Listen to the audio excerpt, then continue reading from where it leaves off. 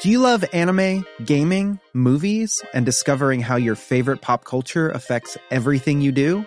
Then join us on Crunchyroll Presents The Anime Effect. I'm Nick Friedman. I'm Lee Alec Murray. And I'm Leah President.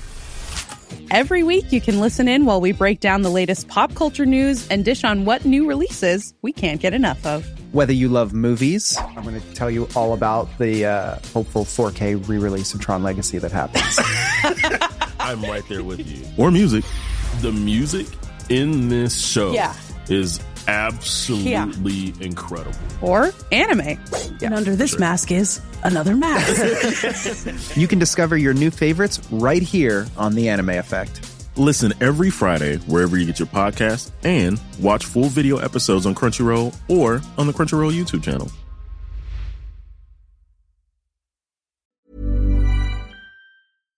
This week, the world's first lab-grown beef burger was cooked and eaten in London. But how was it made?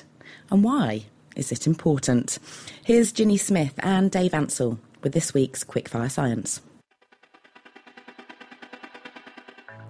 By the year 2050, the world's growing population means that demand for meat will have more than doubled, but we're currently at capacity producing meat in the traditional way. 70% of the world's farmland is used to feed livestock.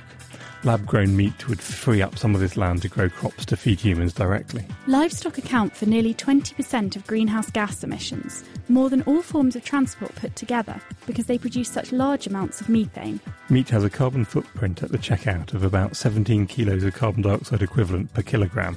Cultured meat would be a lot less.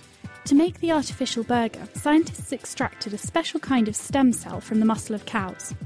These satellite cells are the same cells that help your muscles heal themselves when they're damaged. These cells are then grown in a nutrient-rich medium. They multiply many times, so one cell can become many millions. They're then attached to a scaffold and stretched to increase their size, just like an animal doing exercise. Currently, the growing medium is derived from cow blood. The hope is that in the long run, plant or microorganism-based mediums will replace it. To prepare the burger, the tiny strips of muscle were minced, seasoned and shaped. Beetroot juice was then added for colouring, as there's no blood in a cultured burger. Taste testers said that the burger had a meaty texture, but was a little bland in taste. Scientists think that cultured burgers could be on our shelves within 20 years.